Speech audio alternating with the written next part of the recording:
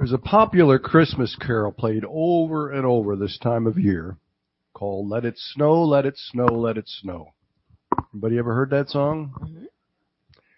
Anybody really want it to snow here?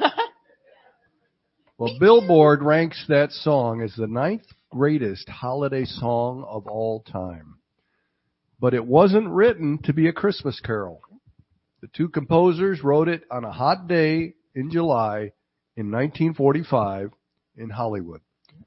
And they were trying to imagine some place cooler than where they were as a means of escaping the heat. And over time, that song took on a life of its own and became a melody we associate with Christmas. Well, like that song, the Christmas story has become watered down with tradition and morphed into a cute little story about a baby in a manger, rather than the magnificent plan of God that paved the way for all of mankind to be saved. Amen. This morning, Michelle and I want to take a closer look at the birth of Jesus from the Word, from Bible scholars, Whoa. and from history, and preferably standing up.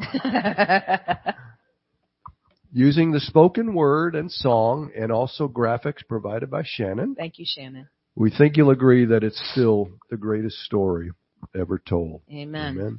And we're going to begin this morning by looking at Scripture, and we will be reading several passages of Scripture, most of them in the Gospel of Luke. And we're going to begin this morning in Luke chapter 1, beginning in verse 26. Now in the 6th month, the angel Gabriel was sent by God to a city of Galilee named Nazareth, to a virgin betrothed to a man whose name was Joseph, of the house of David. The virgin's name was Mary. And having come in, the angel said to her, "Rejoice, highly favored one, the Lord is with you. Blessed are you among women." But when she saw him, she was troubled at his saying and considered what manner of greeting this was.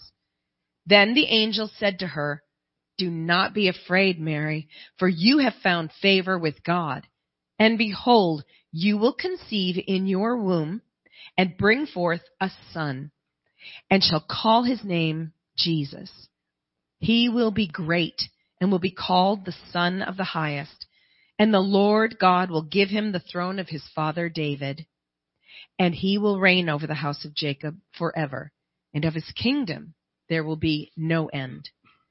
Then Mary said to the angel, "How can this be, since I do not know a man?" And the angel answered and said to her, "The Holy Spirit will come upon you, and the power of the Highest will overshadow you. Therefore also that Holy One who is to be born will be called the Son of God. Now indeed Elizabeth, your relative, has also conceived a son in her old age, and this is now the 6th month for her who is called barren. For with God nothing will be impossible." Then Mary said, "Behold, the maidservant of the Lord. Let it be to me according to your word." And the angel departed from her. Now the doctrine of the virgin birth of Christ teaches that Jesus was divinely conceived in the Virgin Mary's womb by the Holy Spirit, bringing together his deity and his humanity. The virgin birth of Jesus is foretold in the Old Testament.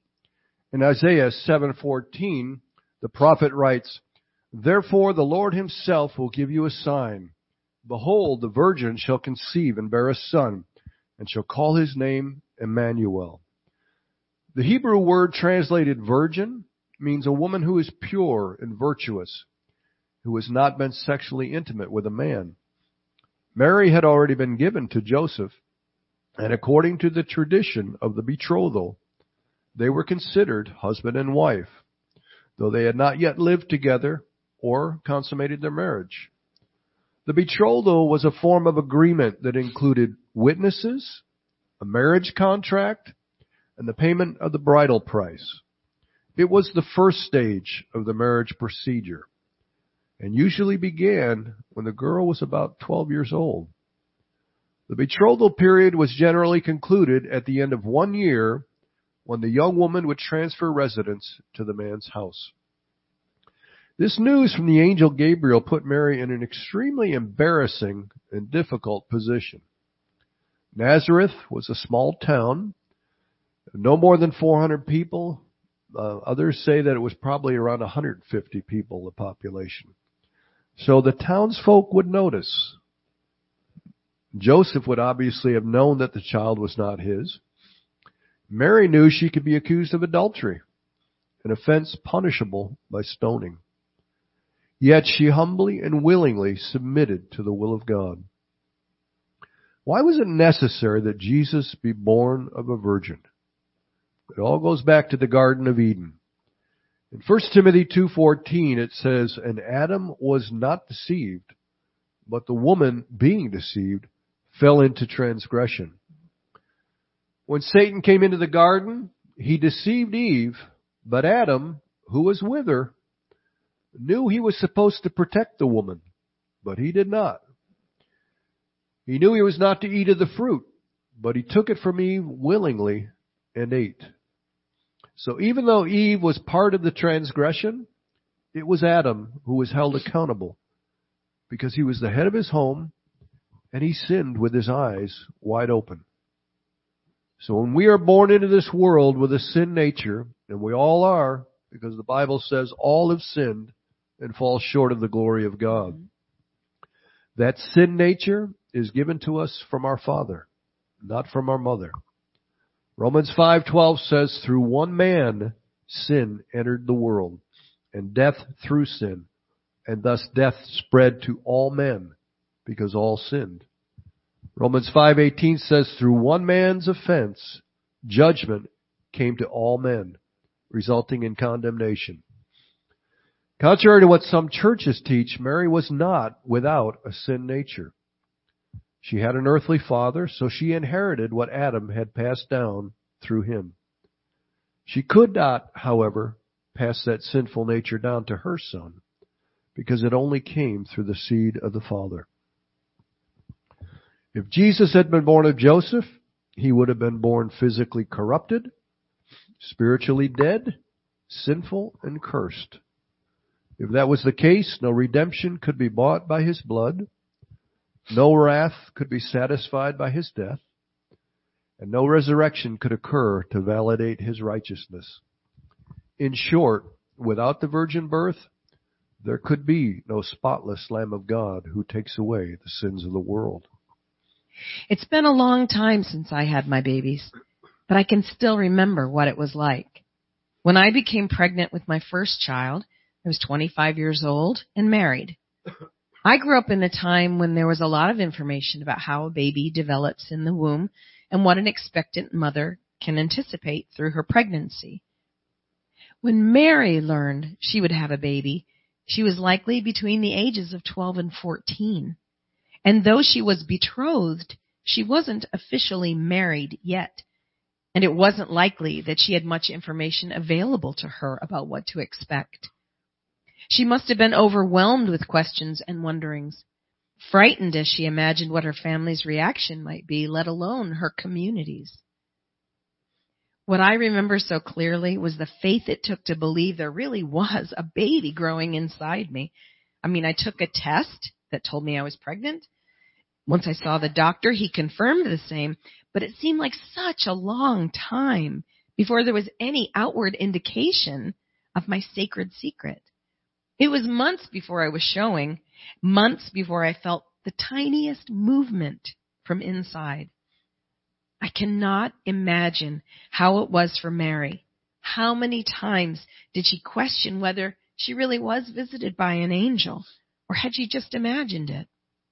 Did she awaken every morning reaching for her belly and whisper, "I trust you, Father"? Mary's faith in the goodness and his purpose for her, Mary's faith in God's goodness and his purpose for her, were indispensable, knowing the public scrutiny she would face. But God saw to it that she didn't walk this path alone. She must have found such comfort in the time she spent with Elizabeth, who herself was to be a first-time mother. Elizabeth's personal experience was only months ahead of Mary's, but it's safe to say that at Elizabeth's age, she had likely encountered many pregnant young women, and perhaps she had even been present at a birth or two. Then Mary, when she returned to her home, Joseph was there to take her as his wife after his own angelic visitation. What Mary and Joseph can teach us by their trust in and obedience to God is that we don't need to understand the whole plan of God for our lives. We simply need to trust Him today to lead us and guide us, knowing He loves us and that His desire for us is good. He is our provider. He is our protector, our light, our shield. We are safe in Him. Let's look at Luke chapter 2, beginning in verse 1.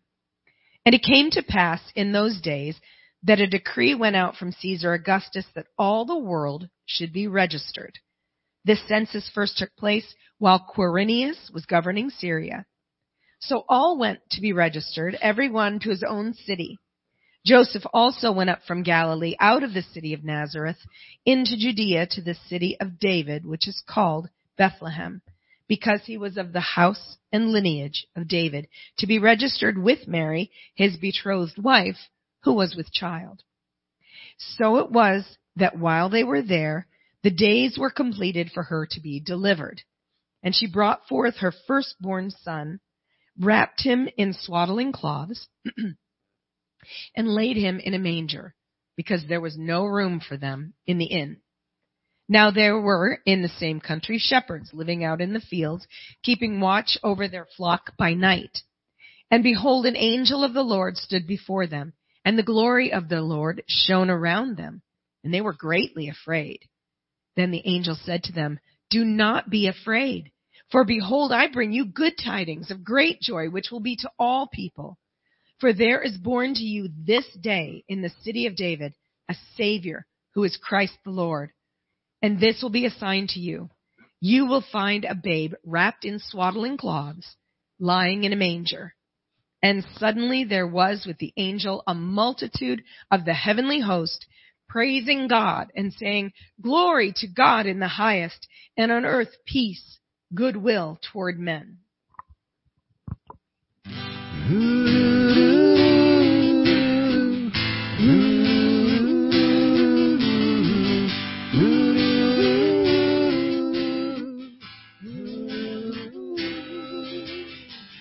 Who could have dreamed a night so sacred, with all the wonder it could bring? Who could have known a simple, lowly manger would be a throne room for a king? Who could have dreamed this newborn baby had come to earth to save us all? Whose hands once hung the stars and knows them by name, whose feet once walked down heaven's halls. Such a holy love, such a wondrous grace, such majesty now born into an unexpected place. Silent night, so glorious. Who could have dreamed this child would be God with us?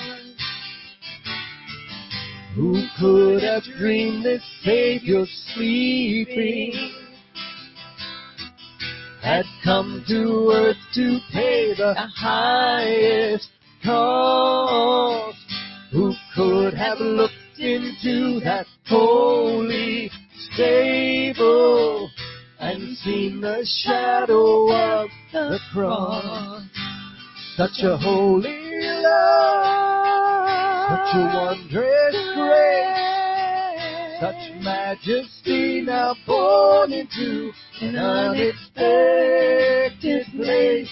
Silent night, so glorious. Who could have dreamed this child would be God with us? Such a holy love, such a wondrous grace, such majesty now born into an unexpected place. Silent night, so glorious. Who could have dreamed this child would be God with us? Who could have dreamed this child would be God with us?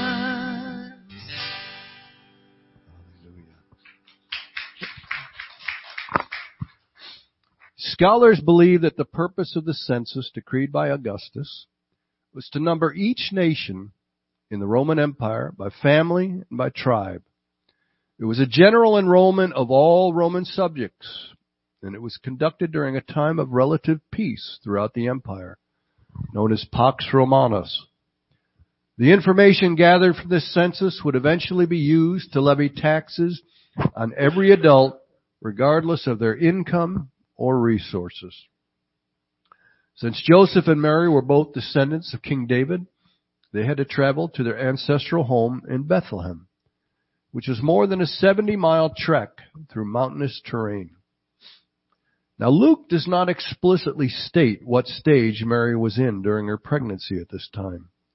The King James Version says she was great with child, but that's not in the original text. It simply says she being pregnant. This has led some to suggest that Joseph and Mary departed for Bethlehem right after her return from her cousin Elizabeth's house, which would put her at the end of her first trimester, 3 months, when she would not be showing yet. This would allow Mary to escape the emotional turmoil and gossip that would have followed her had she remained in Nazareth throughout her pregnancy.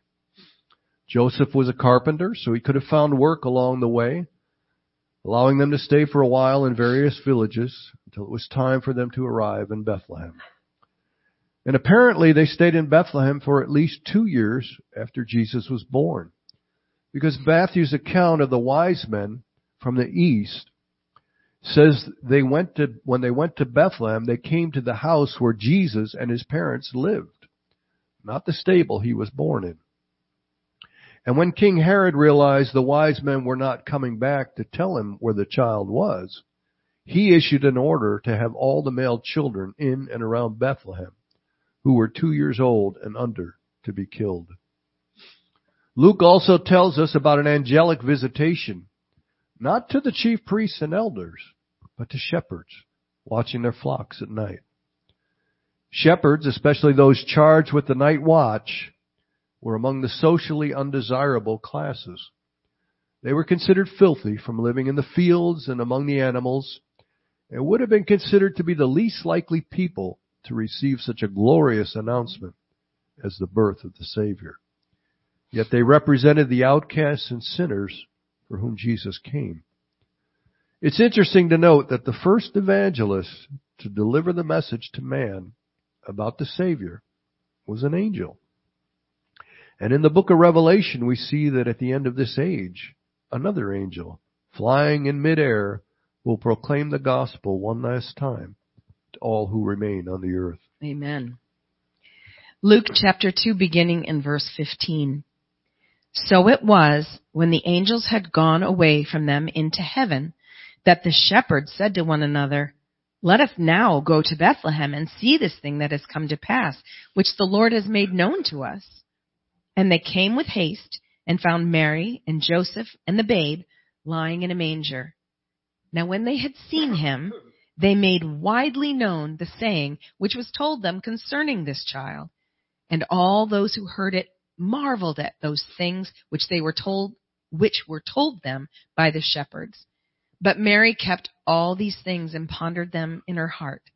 When the shepherds returned, glorifying and praising God for all the things they had heard and seen as it was told them.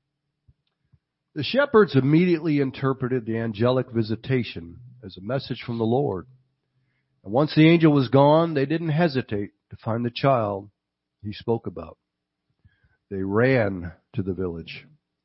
The baby in the manger they found were exactly as described by the messenger. You can only imagine the sense of wonder these shepherds felt, gazing on the one who was the Messiah, resting in a feeding trough for livestock. The image of the Christ being born in a holding pen for cattle and being first visited by the outcasts of society was quite different from the popular expectation of that day, that the Messiah would come as a powerful political religious leader to deliver Israel from the oppression of Rome. The apostle wrote in John 1:10 through 11, "He was in the world, and the world was made through him, and the world did not know him. He came to his own, and his own did not receive him." It was not to the aristocracy that the birth of the Messiah was told, but to those in humble circumstances. And once those shepherds saw with their own eyes the confirmation of the angel's message, they became the first human evangelists and spread the news of what they had seen and heard to the surrounding area. Those who heard their message were likely common folk in Bethlehem.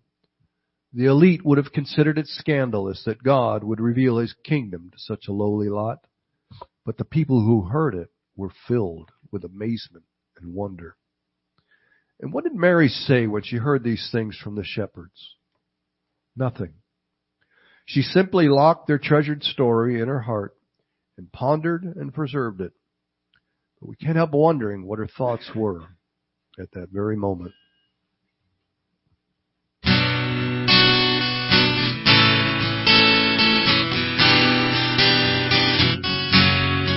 Mary, did you know that your baby boy would one day walk on water? Mary, did you know that your baby boy would save our sons and daughters? Did you know that your baby boy is come to make you new? This child that you deliver will soon deliver you. Mary, did you know that your baby boy will give sight to a blind man? Mary, did you know that your baby boy will calm the storm with his hand? Did you know that your baby boy is walked where angels trod? When you kiss your little baby, you kiss the face of God. Oh, Mary, did you know?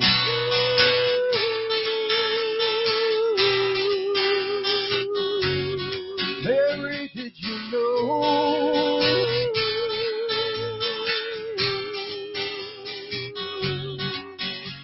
The blind will see, the deaf will hear, the dead will live again.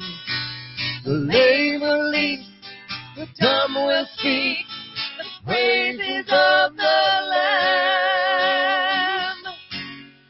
Mary, did you know that your baby boy is Lord of all creation? Mary, did you know that your baby boy will one day rule the nation? Did you know that your baby boy is heaven's perfect lamb? That the sleeping child you're holding is the great I am.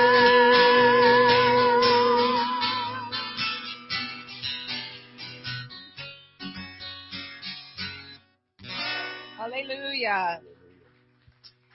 In Luke chapter 2, beginning in verse 21, "And when 8 days were completed for the circumcision of the child, his name was called Jesus, the name given by the angel before he was conceived in the womb.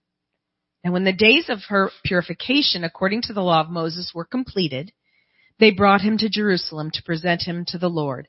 As it is written in the law of the Lord, every male who opens the womb shall be called holy to the Lord. And to offer a sacrifice according to what is said in the law of the Lord, a pair of turtle doves or 2 young pigeons. And behold, there was a man in Jerusalem whose name was Simeon, and this man was just and devout. And it had been revealed to him by the Holy Spirit that he would not see death before he had seen the Lord's Christ. So he came by the Spirit into the temple.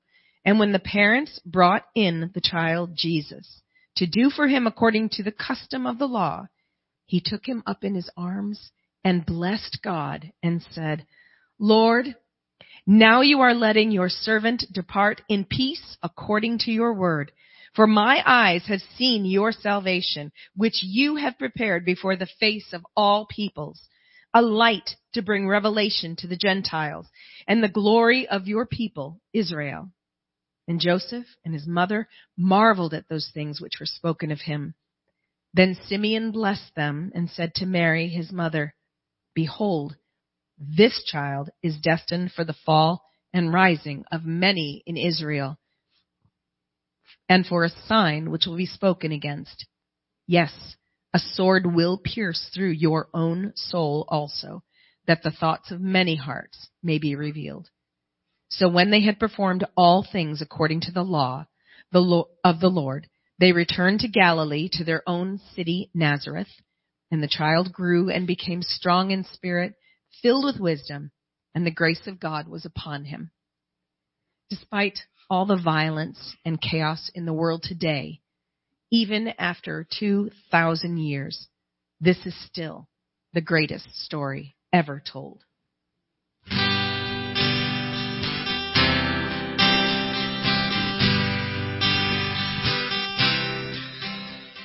A woman and an angel, a promise and a song, a word too grand for any mind to hold, a census and a journey, a stable and some straw. We tell the greatest story ever told. Oh, sing glory in the highest. He is come, our great Messiah. Come bow before his awesome mystery. Mighty God and fragile baby, here a lowly manger hold. And it's still the greatest story ever told.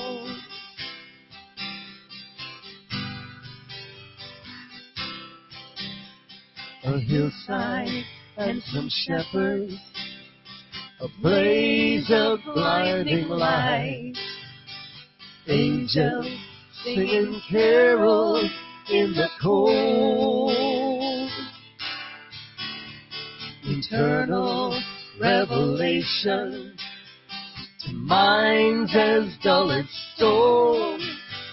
The glorious, greatest story ever told. Oh, sing glory in the highest. He is come, our great Messiah. Come bow before his awesome mystery.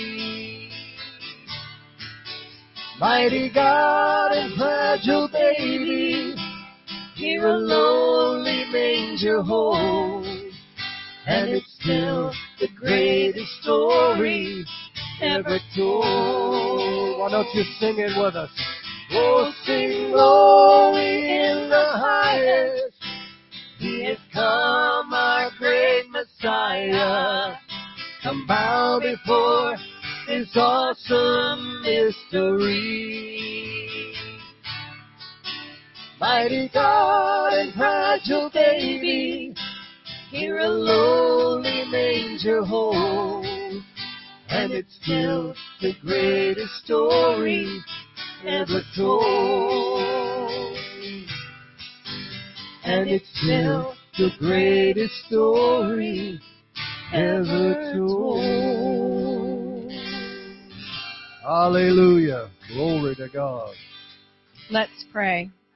Father, we thank you so much that we can focus on you, that we can see your love demonstrated to us throughout eternity by the fact that you created your Son Jesus to come to dwell among us, to know us as no one else can, and to be willing to go to the cross and die for us so that we can spend eternity with you. Father, I pray for anyone under the sound of my voice who has not yet asked Jesus to be his or her Savior. It's so simple. And Father, give them the grace right now just to say, Father God, I may not understand all of it, but I want Jesus to be my Savior so that I can be a part of your heavenly family. Thank you for it, Father. Thank you for blessing us this holiday season and every day with your love. We pray in Jesus' name. Amen. Let's sing that chorus one more time. Oh, sing glory in the highest. He is come, our great Messiah. Come bow before this awesome mystery. Mighty God and fragile baby, here a lowly manger holds. And it's still the greatest story ever told. And it's still the greatest story ever told. Hallelujah. Glory to God. Amen. Glory to God. You're dismissed. And Now have a go Merry have a Christmas. wonderful Christmas. Amen. Amen.